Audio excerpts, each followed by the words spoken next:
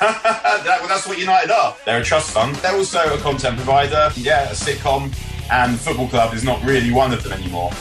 Subscribe now to the OTB Football Podcast stream wherever you get your podcasts and download the OTB Sports app. OTB AM. With Gillette.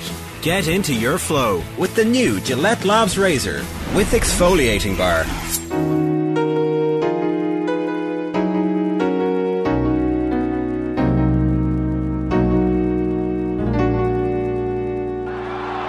You have entered Power Drive. Oh, wow! There's always something Donnie Darko about that intro. I don't know what it is. It's like a massive head or something like that.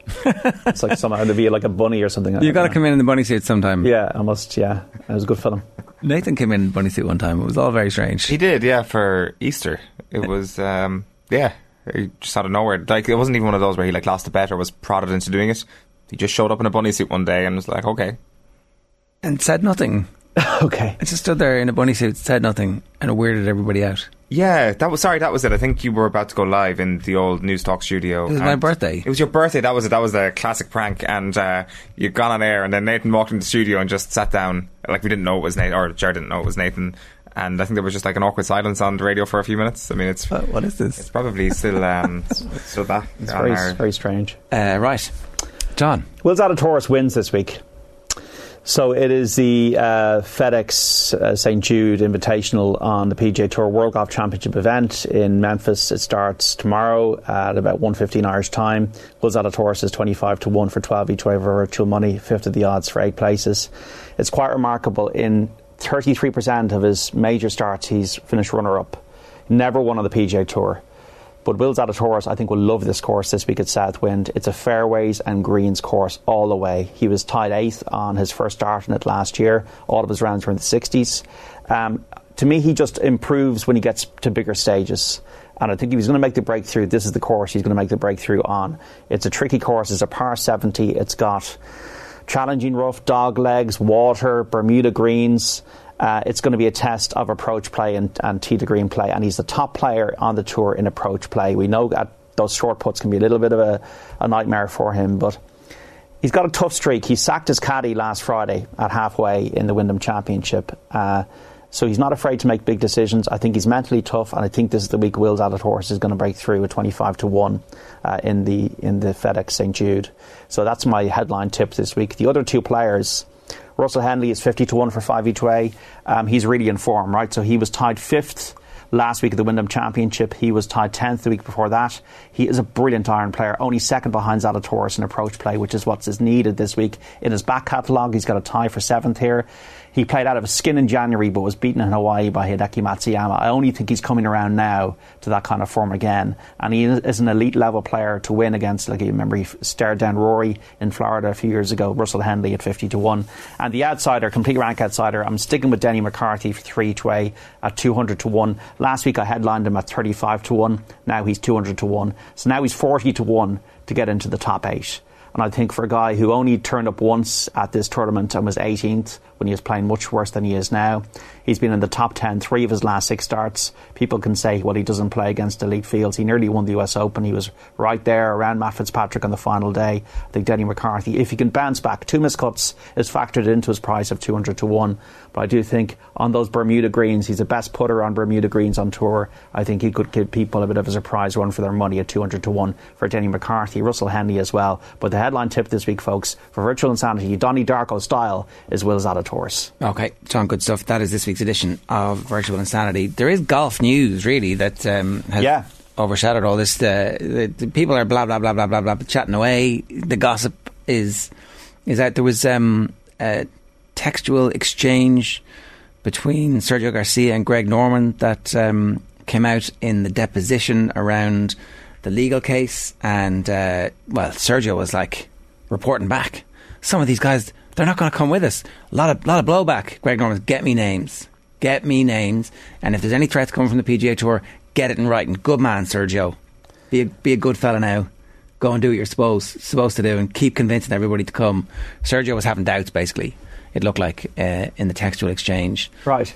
And that was all very interesting. But more stuff came out too. Yeah, well, 3 current Live players, Taylor Gooch, Hudson Swafford and Matt Jones, took a court case to get back into the PGA Tour for these fall events, these FedEx Cup events. They lost that in San Jose last night.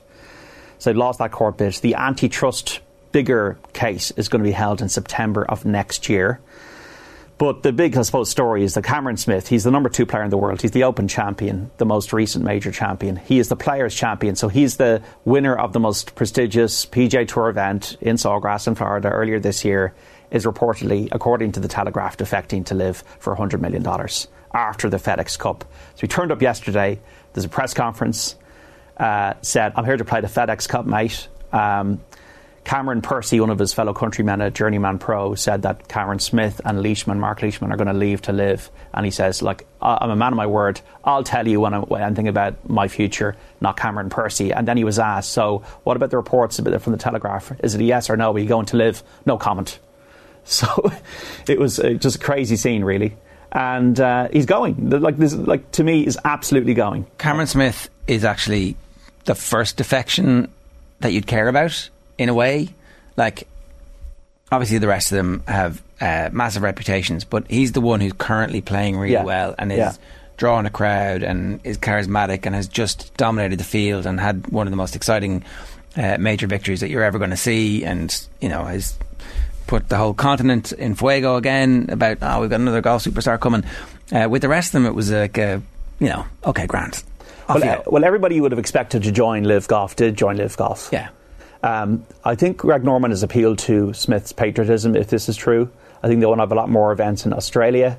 Is this going to bring LIV and the PGA Tour to the table to maybe thrash this out and negotiate something where maybe that LIV happens between October and December or something like that, and they have a uneasy truce? But it's got so bitter, like Fred Couples, so it was Taylor Gooch, Hudson Swafford and Matt Jones. Apparently Gooch and Swafford were waiting in their car outside the tournament venue in Memphis to get in, and obviously they're not going to get in now, so they're going to be kicking stones.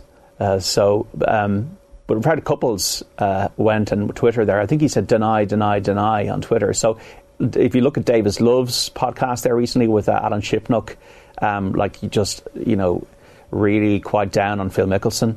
This has got bitter. Like Justin Thomas, Scotty Scheffler, I think these players are aggrieved that there's been their fellow peers or their former colleagues are now taking legal action against them. So this has got quite bitter, and I think the bitterness at the moment is overriding any chance of a reconciliation.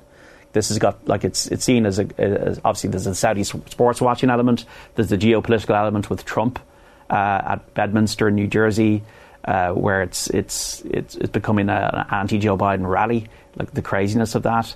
And if the Saudis are saying, Trump could get in here, or we could have a Republican president, and we have quite geopolitical association that's close with golf, it's going to be a much bigger deal than Newcastle United, in my opinion, for example. So the key thing, stickler here, is what's going to happen with the World Golf Ranking points. Because you've all these board members like Fred Ridley from the Masters, the R&A guy, Martin Slumbers. They're all sitting on a board who decides, is LIV going to get into the golf rankings? Now, for Cameron Smith, it shouldn't matter because he's got a 5-year exemption. For Dustin Johnson, for Bryson DeChambeau, shouldn't matter. But for those other golfers, it's going to matter more and more because they won't be able to get into the majors eventually. All right, we will see.